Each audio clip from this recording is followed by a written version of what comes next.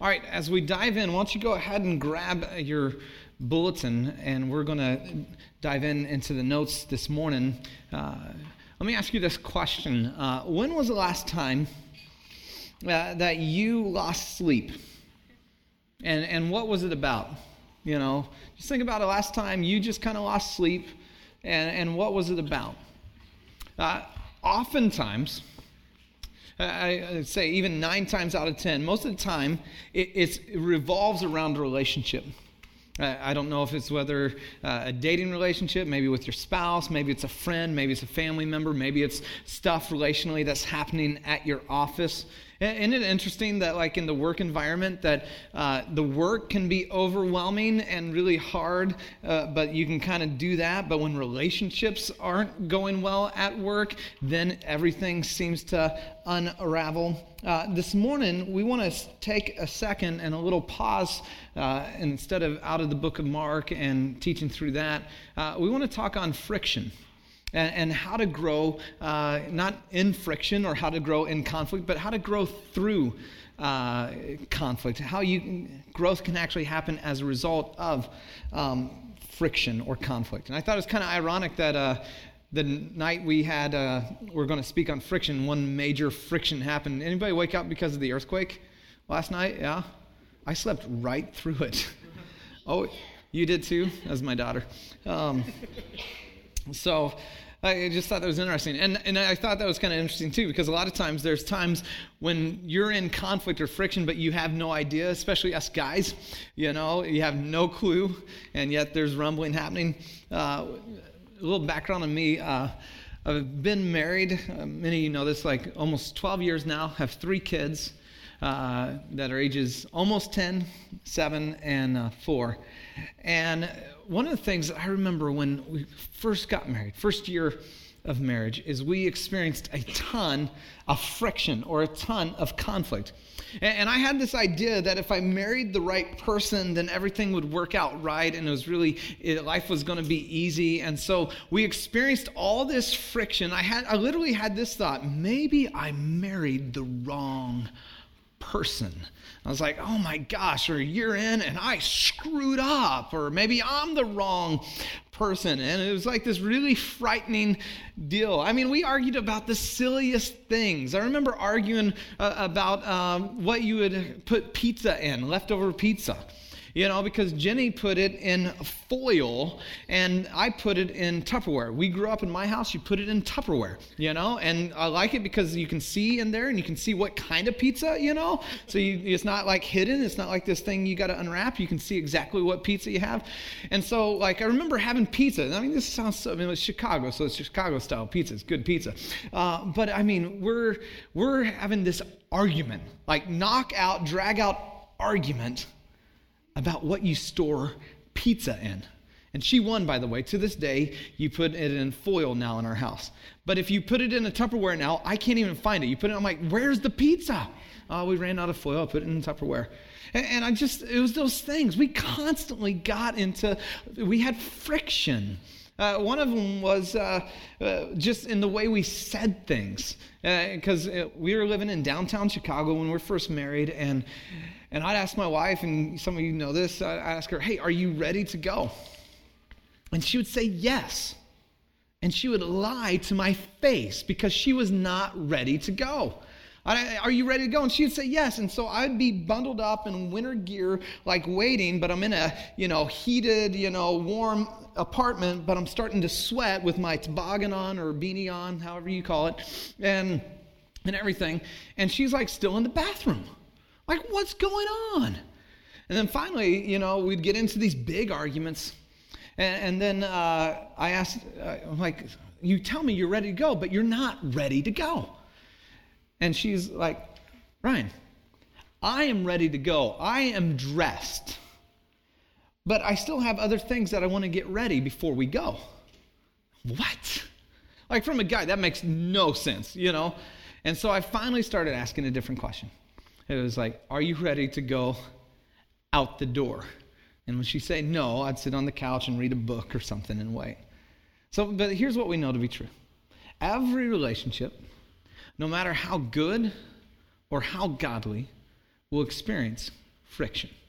And we tend to believe that if it's a really good relationship, it won't experience friction or conflict. If you're really, really godly, you won't experience friction or conflict. And the truth is, every single relationship, whether it's with a family member, whether it's with a spouse, whether it's with a friend, whether it's at church, maybe it's in your missional community, every relationship at some point in time will experience friction, no matter how good or godly. And so let's look at a few kind of just baseline things about conflict as we talk about this. Conflict, first of all, then, is normal and inevitable. It's normal. It's something that's going to happen. It's inevitable. You can't stop it from happening. There's a few reasons why. The first one is we live in a fallen world. We experience conflict because even if you don't really believe in the whole God thing and you don't believe in the whole, you're not basically a religious or church person, you'd still look around at the world around you and say, it's broken. You still look around and go, man, there's some stuff messed up. And we would just call it a fallen world, that life isn't designed or the world isn't operating as it was meant to be. It's broken. And so we experience friction. Another is we have differing beliefs. Acts 15, 135 is this story where, in the early church is the first real big conflict over, beliefs, and it was whether you needed to be circumcised, whether to be saved or not. And there's this massive conflict about it. And they wrestled over this. Thankfully, they landed, hey, you don't need to be circumcised, which is good news for some of you guys to be saved. And we'll leave it at that. We won't go any further than that. But we have differing beliefs. We live in a fallen world. Some of us, we have different beliefs and as a result have conflict or a different perspective. And in your notes there, it says Acts 36:41. It's actually Acts chapter 15, verse 36-41. It's literally two really godly guys, Barnabas and Paul. And Paul's the guy who wrote most of the New Testament. He's the guy that wrote all these letters that we read of in the New Testament. And then Barnabas, his nickname is Son of Encouragement. This is the guy that when you're around him, he's like blowing wind in your sails, like, hey, you can do it. We're for you. We're behind you. And these two godly guys got into such, what it says, sharp dispute over a guy named John Mark, the guy who wrote actually the gospel that we've been studying, that they actually split ways. They had a different perspective on it. Barnabas looked at John Mark, and John Mark went out on a missionary journey with them, and as they're out there, it got kind of heated and got a little hard, and so he bailed on them. But then next time around, they're going to go out on one of these journeys, and Barnabas is like, hey, let's bring my nephew John Mark, and Paul's like, yeah, I don't think so. He bailed on us. He's out. And Barnabas, son of encouragement, he believes in people. He's like, no, man, we got to give him another chance. Paul's like, no, I'm going to take somebody else. And they literally split ways. Two really godly guys saw the same thing, just differently. Another one is we have different preferences or personality types. Some of you are introverted, some of you are extroverted, and when you get around one another, you you create friction. Some of you are really structured and organized, and some of you are unstructured and could be even disorganized. And as a result, it creates some friction. We have different preferences. I recently was on a surf trip to Mexico with my brother, and there's 7 of us total, and so we're taking 2 cars. And I was in a car, and we'll call him Kyle because that's his name. And Kyle is just one of these awesome guys, full of energy, full of life. He's an elementary school principal, amazing guy. But we just have vastly different preferences on music, And when you're in a car driving from here to Mexico for 12 hours, that's a big deal. And so on the way down, he was all excited. He's like, hey, man, I just came across this. Someone had made me this mixtape. I'm like, awesome. 120 songs. And it had some really old school stuff from the 90s, which we're kind of reminiscing on, but it was still a little awkward. So it was like that, don't speak, I know what you're, that song? Which is not cool when you're in a car of guys, that might be okay if you're driving with a girl and you're like, okay, yeah, I can deal with this. Huh? No doubt? Yeah, thank you. It's literally no doubt. But then there all of a sudden is about an hour of Spanish rap, And I'm like, and he's just like, dude, he's just like, just kind of singing along to the song. He knows all the words, and he's like the most peppy, joyful guy. And, I like just kind of Coldplay and some of those sort of, like none of that. Like 4 hours straight of this CD caused a little bit of friction. On the way up, by the way, he was on the way back up. We're like trying to take control, me and my buddy Chris, of the music, and so we're like trying to play, some different songs and trying to introduce him to kind of our preference. And then he's like, "Oh yeah, no, hey, let me play this." And he plays, what was it? We're stuck for a couple hours in line at the Mexican border, and he plays Alison Krauss. Now, which is nice. I'm sure you like Alison Krauss. It's just not cool with 3 dudes in a car, and you're sitting windows down as you're like stuck traffic, and he's blaring it, and you're like, cool. And then there's about 3 hours of Irish folk punk music, because he was in an Irish folk punk band. He played the penny whistle. Anyways, that was way too long. But we have different preferences. We have different personalities, and as a result, you have friction. It's not, by the way, it's not a right or wrong issue. We make it right or wrong issues. It's not a right or wrong, it's just preference. And then finally, and this is, I think, the dominant reason why we experience friction is selfishness. It's just, you want it to be about you. Me, my needs, my wants, my desires, and my time in my way. And the first thing, if you get married, that you will understand or come to realize, I hope and pray, it should be the first aha of marriage, is how very selfish you are. Because you're making this fundamental transition from the me-centered life to the we-centered life. And so you realize, man, how selfish I am. Then you start to have kids, and it's like, wow, I didn't know I was that selfish. But when life revolves around you, it causes conflict. So conflict, first and foremost, is normal. It's inevitable. But conflict is an opportunity to grow. I don't know if you ever thought of it that way. It's actually an opportunity to grow. Conflict's a double-edged sword. It'll either make you or break you. It'll either build up a relationship, strengthen a relationship, or it'll break it down and pull it apart. I love the Proverbs that says, as iron sharpens iron, so one man or one woman sharpens another. And we think, oh man, what a great verse. I love that. And that encouraging. As iron sharpens iron, let's be in the community. What happens when iron hits iron? Yeah, bang it out. What else? Sparks. Yeah, sparks occur. Friction occurs. Pain. A beating.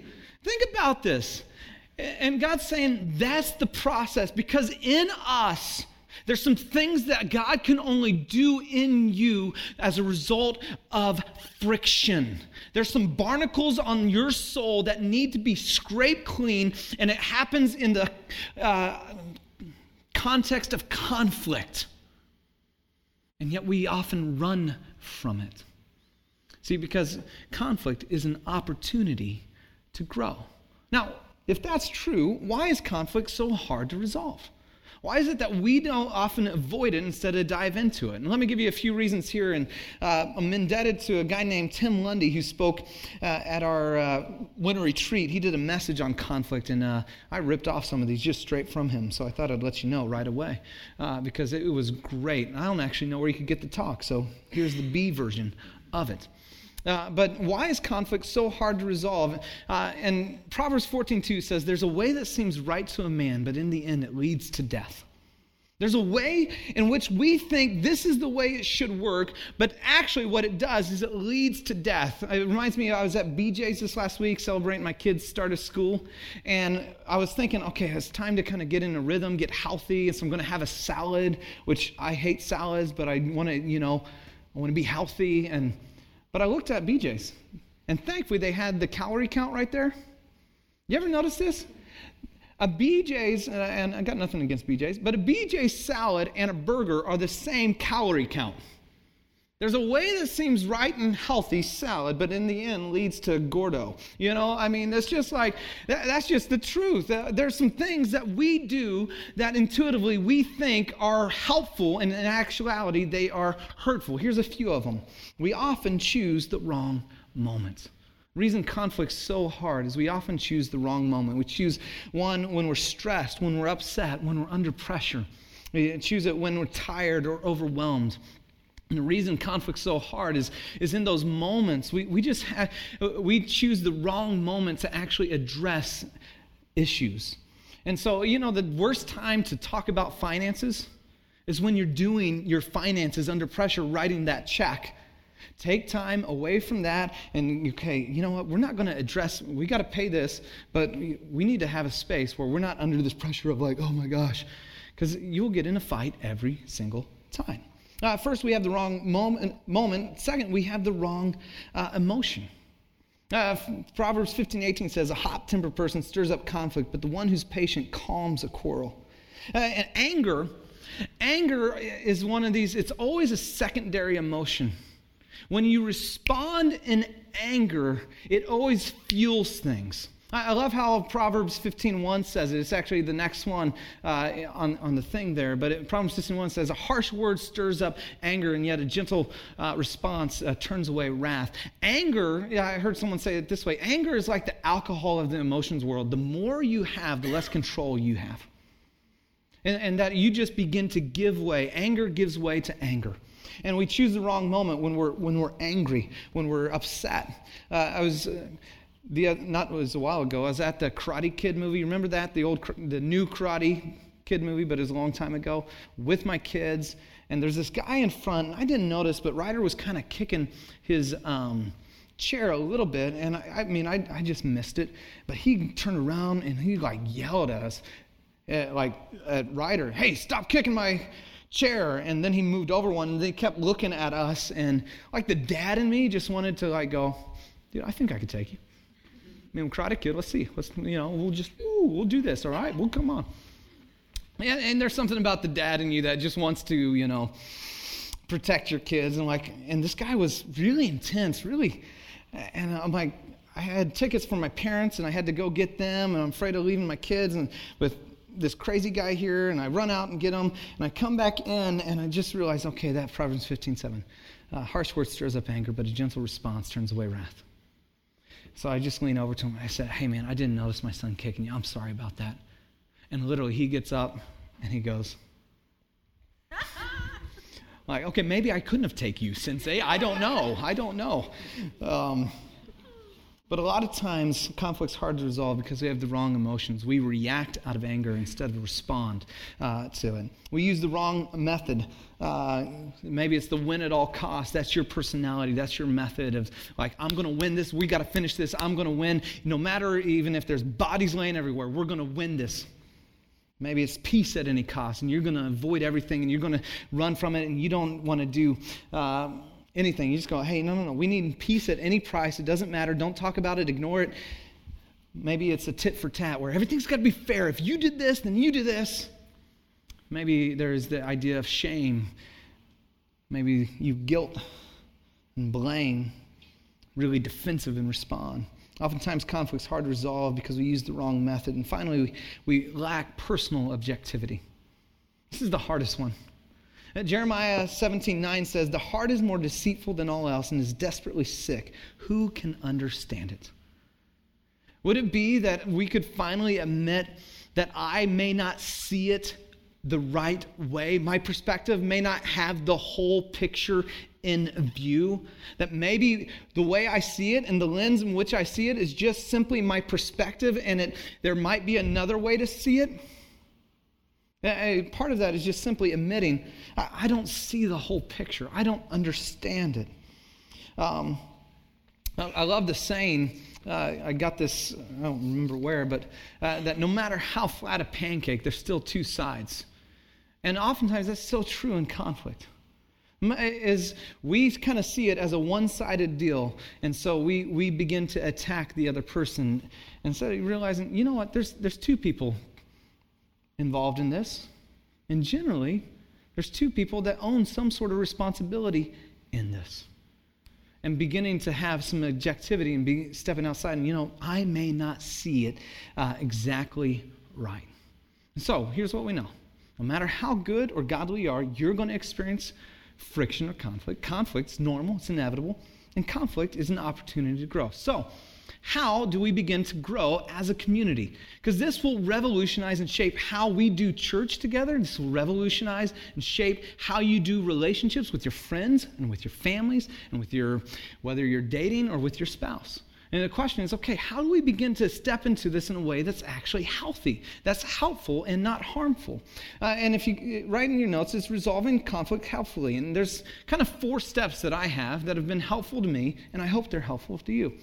The first is to define the problem. Define the problem on your own. Proverbs 15:14 says, "The discerning heart seeks knowledge, but the mouth of a fool feeds folly." And so often, instead of defining the problem, we just simply go on the attack. Instead of defining the problem, we simply begin to just figure out how do we get the other person. And when you define the problem on your own, you seek understanding, what you realize is, for Jenny and I, the issue wasn't foil or Tupperware. That was not the issue. That's not the problem. The problem is we got 2 lives that are wanting their own way and to do it their way. And this is the way I grew up, and this is my history and my heritage. And that was what is that conflict and our stories of our 2 lives becoming one. But you got to take the time to realize, okay, a lot of the tit-for-tat stuff that we talk about isn't actually the problem. Define the problem on your own. How do you do that? Personal examination and private prayer. You just got to stop. You got to stop and just go, okay, before we dive in, I'm going to stop and personally examine myself. Matthew 7:3 says, "Why do you look at the speck in your brother's eye, but do not notice the log that's in your own?" Private prayer. God, show me stuff in me. By the way, he'll show you. He will. It takes some courage to hear. But you just begin to go, okay, God, okay. Personal examination, private prayer. This allows you to respond thoughtfully instead of react emotionally. When you begin to define the problem well. I once heard it said that a problem well defined is half solved. I believe that's true, especially in conflict resolution. And then, if necessary, seek wise counsel. Seek wise counsel.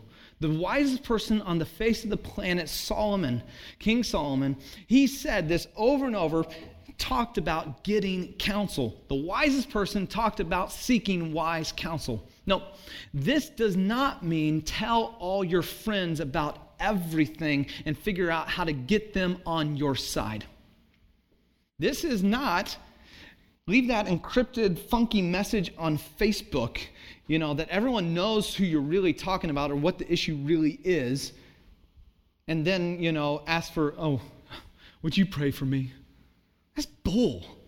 That's not helpful. That's not seeking wise counsel. I really need guidance in here. I have a certain someone in my life that's just blah, blah, blah, blah, blah. Ladies, okay? I don't see guys doing it as often, sorry. But some guys do. But that's just crap, okay? And us Christians, we try to spiritualize it and call it a prayer request when it's not seeking wise counsel. It's just finding people who will agree with your perspective. Seeking wise counsel is choosing a trusted friend or mentor, hopefully that knows both of you and can give you some perspective on each side of it. Not someone who's just going to take your side. So first, define the problem. And then second, set a time to talk. Did you know that the Bible thinks it's such a big deal to set a time to talk that it says you should do that instead of go to church? That's way more important. Jesus said it this way. He said in Matthew 5:23, he said, "Therefore, if you're offering a gift at the altar and then there remember that your brother has something against you, if you're in the middle of giving back to God as an act of worship, leave your gift there in front of the altar and then first go and be reconciled to your brother. Then come and offer your gift." Says this is such a big deal. Set a specific time to talk. First, in person whenever possible. Not in text, not in messages, not in emails. Do it in person. Research shows that in conveying meaning in words, that only 7% of meaning is conveyed through the actual words. 38% is conveyed through the tone of a person, 55% in all the nonverbal cues that you have. So when you're trying to communicate and you only do a text or you only do an email, you have knocked out 93% of the way you can communicate effectively with that person. And you, by the way, you let them fill in the gaps for you. And so they're going to read it with their tone of how they assume you're acting, not with your heart. They're going to read it and make some assumptions. And we do this and we think, well, it's easier. Oh, I don't really want to deal with it. Or you know what? Do it in person, face to face. And then, as soon as possible. Oftentimes, the sooner the better. Ephesians 4:25 says, do not let the sun go down on your anger. Keep short accounts with people. Because we often think, if I just avoid it, it will go away. When I was in Georgia, we lived in Georgia for about 3 years, I had 3 things that I tried to avoid not dealing with, and I reaped the consequences of it. And ever since then, I've learned, okay, I'm going to deal with things right away. And I was a procrastinator until these 3 things happened. I had a drip underneath my sink, I had a leaky water heater, and I had a squeaky car. And I just thought, I kind of was like, I just procrastinated. I didn't want to deal with it. It was kind of a hassle. And so, God, would you kind of fix those? Squeaky car, drove it for a long time. Eventually, the engine blew. Yeah, an oil check would have been nice. I didn't take care of the water heater, and it was constantly dripping. Ended up happening that mold began to grow, and it grew through the other side of our pantry. Had to rip that out, not only new water heater, but then had to rip out the pantry and replace all of the sheetrock and everything. And the same thing under the sink. True is the same with relationships. Dismissing, avoiding, it feels okay in the present, but often has long-term consequences that you don't want to live with, and the problems just get bigger. Ignoring it or avoiding it, it only just pushes it aside for a second. And here's what happens is when you have a conflict with someone, is what happens when you don't address it. It becomes this internal dialogue, internal perspective, the way you begin to see and interpret how they behave. So they may do something, and you begin to make assumptions because you never dealt with that issue. And they say something like, oh, yeah, she's always that way, or he's always that way. Yeah, acting the same. And you just begin to make broad assumptions, and it will just tear that relationship apart. So oftentimes, set a time to talk in person whenever possible, and sooner the better. Step 1, define a problem. Step 2, set a time to talk. Step 3, then, address the problem. Don't attack the person. Address the problem. Don't attack the person. You take time to figure out, okay, what's the real issue? What's the core thing? You get time. Now, hey, let's address the real issue and not attack the person. This is huge. And I think one of the biggest things is how my wife and I, over the years, as we were at a one-day marriage conference, and I came away with this one question. It was powerful. And it's been so powerful, and if you've been around for a while, you've heard this question a bunch. The question is simply, what's the most generous explanation for their behavior? What's the most generous explanation for their behavior? Oftentimes, we assume the worst explanation for the behavior. When they do something, we think, oh, they just wanted to get at me, or oh, they're such jerks, Philippians 4 says, finally, brothers, whatever's true, whatever's noble, whatever's praiseworthy, if anything's excellent or of good repute, think about such things. Now, apply that, think about that with a close friend, a family member, your spouse. Whatever's true, whatever's noble, if anything's excellent or praiseworthy. Instead of, whatever, jerk. He's always that way. We jump to the worst case explanation for people's behavior. It's in our nature. When early on, Jen and I had it this way. I like to think of myself as an organized person, but in a particular way. And my wife, her organizational system is one of piles. And so she'll take my organization and put them in piles. And I hate piles. They stress me out. They freak me out. I see them. I want to avoid piles. If I see a pile, I don't want to deal with it. I just want to And so, first like 5, 6, 7 years of our marriage, I'd come home and I'd find a pile of my stuff on my side table. And I'd go, Jenny, I hate piles. I can't even think. When I see a pile, like I blow a circuit. And can you stop piling my stuff? And sure enough, I'd come back later and there'd be another pile. And I'd get mad and I'd jump to this conclusion. She knows I hate piles, so she's doing that to get at me. She's doing that to mess with me. See, I'm a free organizer is the way I organize. I like to free organize around the house. And so I put my keys here and I put my wallet there. And, I want to be able to see everything. And in piles, you can't see everything. All of a sudden, I switched my perspective when I started to ask this question. What's the most generous explanation for her behavior? And it wasn't that she's out to get me, that she's angry at me, that she's just wanting to be mean. It was that my free organization created chaos in our home.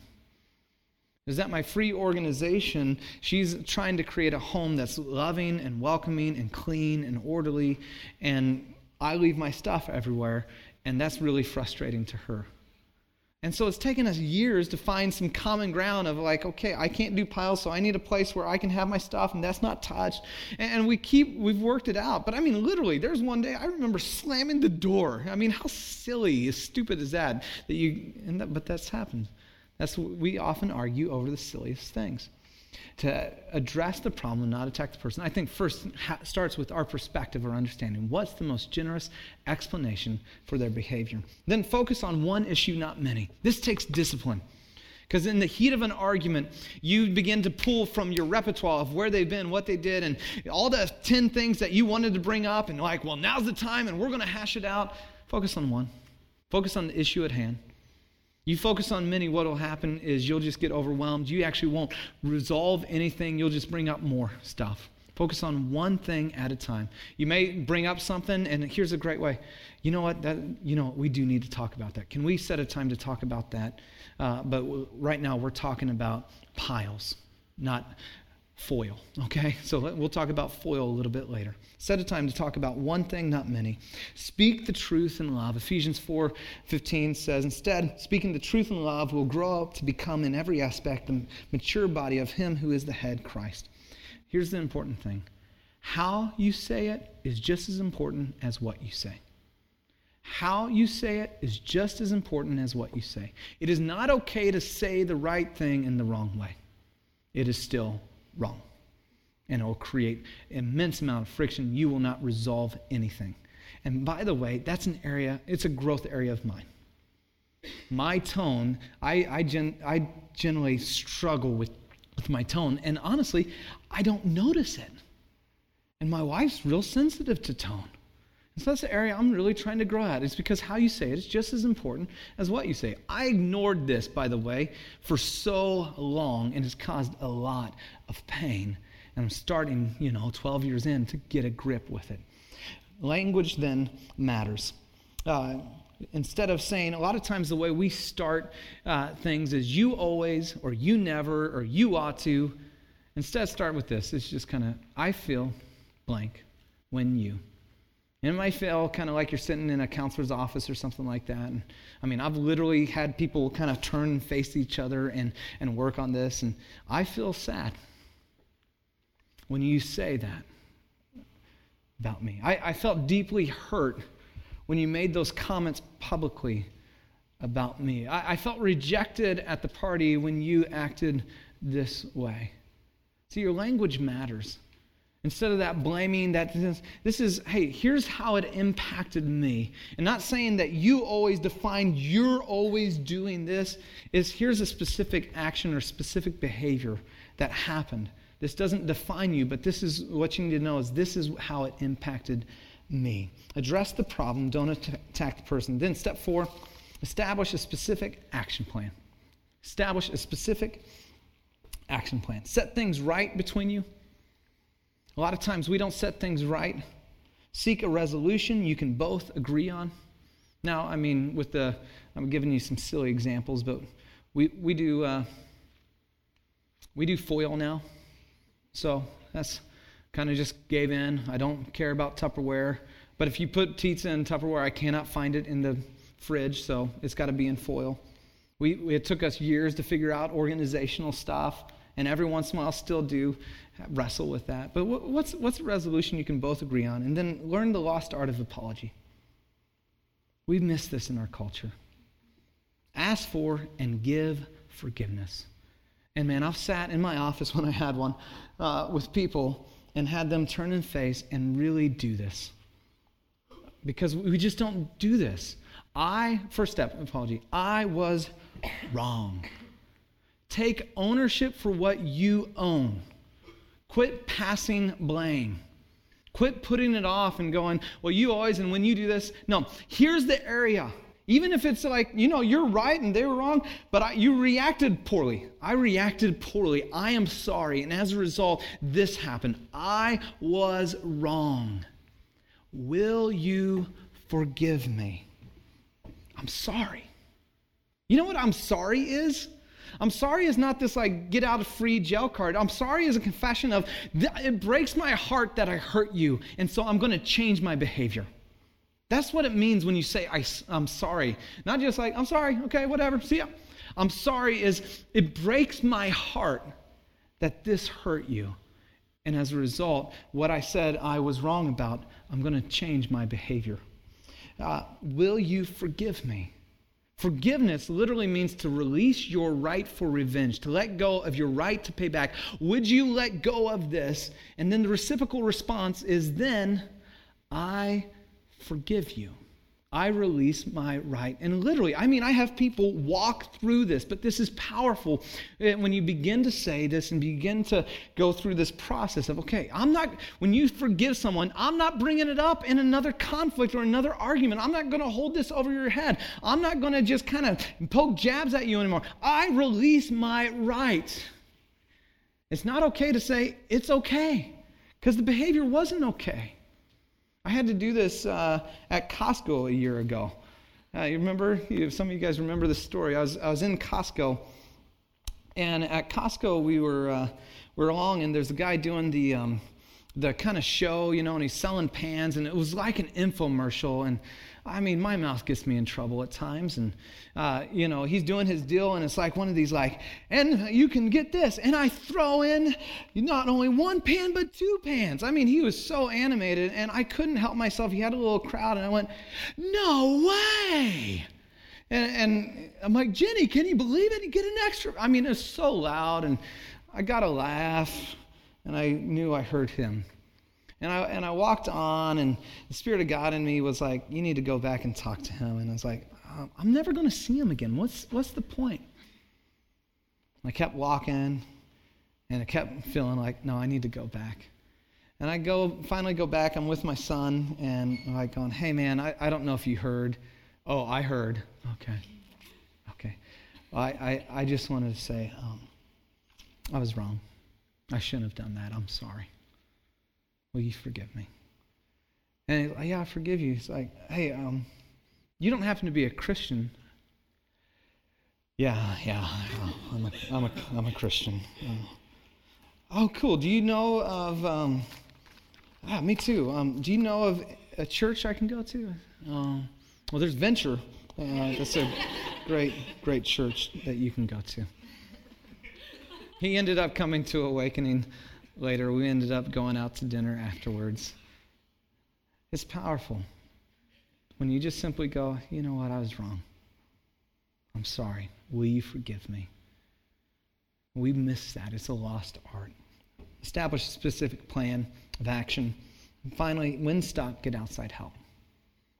It is not a problem that you get stuck. You will get stuck in this process. It's only problematic when you don't go get help. It's not, you're not, getting stuck is not like, hey, wow, we're broken. No, everyone gets stuck, by the way. But it's problematic when you don't go get help. And it might be a counselor. It might be going to counseling with a friend or your spouse. It might be getting a wise mentor in your life. But get outside help. Finally, here's what I'd like just for you to begin to think, and maybe hopefully it is a little bit of an epiphany about conflict. That you would embrace a new way of doing conflict, where the goal is not winning, but oneness. And let me just read this. I was reading it this morning just by happenstance. I was reading, but it's because I think a lot of times when we hear that, we think marriage. And so there's some that are like, oh, I'm out. One day I'll think about this. Notice what the Apostle Paul writes to the Philippian church in Philippians 2. He says, if you have any encouragement from being united, oneness with Christ, if any comfort from his love, if any fellowship with the Spirit, all relational, if any tenderness and compassion, then make my joy complete by being like-minded, literally of the same mind, and having the same love, that there is this unity. And then he goes on to saying, being one in spirit and purpose. He says this is true for every follower of Jesus. This is how we're supposed to function. Do nothing out of selfish ambition or vain conceit, but in humility consider others better than yourself. Each of you should look not only to your own interest, but to the interest of others. See, would it revolutionize how you think about conflict when it's no longer about winning, and it's no longer about being right, it's about oneness. And you think about the other person, you think about that friend, you think about your spouse, you think about that family member, you think about the issue, and you go, the issue and the calling for us as followers of Jesus is oneness, of unity, of heart and mind, not winning. And by the way, this is what happens. You'll move from right fighting to fighting for what's right. When you begin to say, okay, it's not about winning. Do nothing out of selfish ambition or vain conceit, but instead think others more highly than yourself. It's about oneness, that you'd prefer others. And so, here's what I just ask you to do. At the bottom of your notes, is there someone that you need to take these steps with? I mean, who is it? Where you go, okay, you know what? There's an issue here that I've been avoiding that I need to address. There's a conversation. I need to set a time to talk. You know what? I need to stop and really define the problem because this has been going on for a long while. I need to start the process. Who is it? Who? Just write it down on your notes. Or you make a mental note if you don't want to do that. And then this week, take the next step. Just take the next step. I know it's scary. I do. I know it's hard. But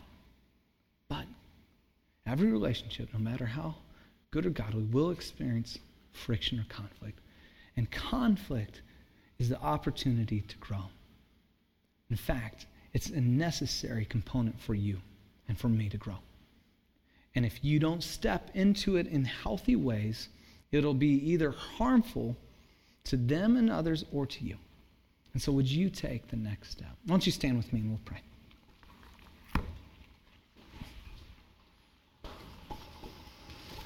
God, thanks for this group. Thanks for the time together. Thanks for the moments where we get to just hear from you. And God, would you give each person in here the wisdom to know what to do? And then the courage to do it even when it's hard. That you just give them the wisdom that, okay, God, this is the next step. And then the courage to take that, God. That we would be a community that really cares enough to address hard things and love people well. In Jesus' name, amen. Man, it's been a fun morning with you guys and gals. As you go, would you just know, man, you are so deeply loved by God, period. And it's out of that context that you can then step into some of these difficult moments. And he leads you in those places because he loves you. Have a great week.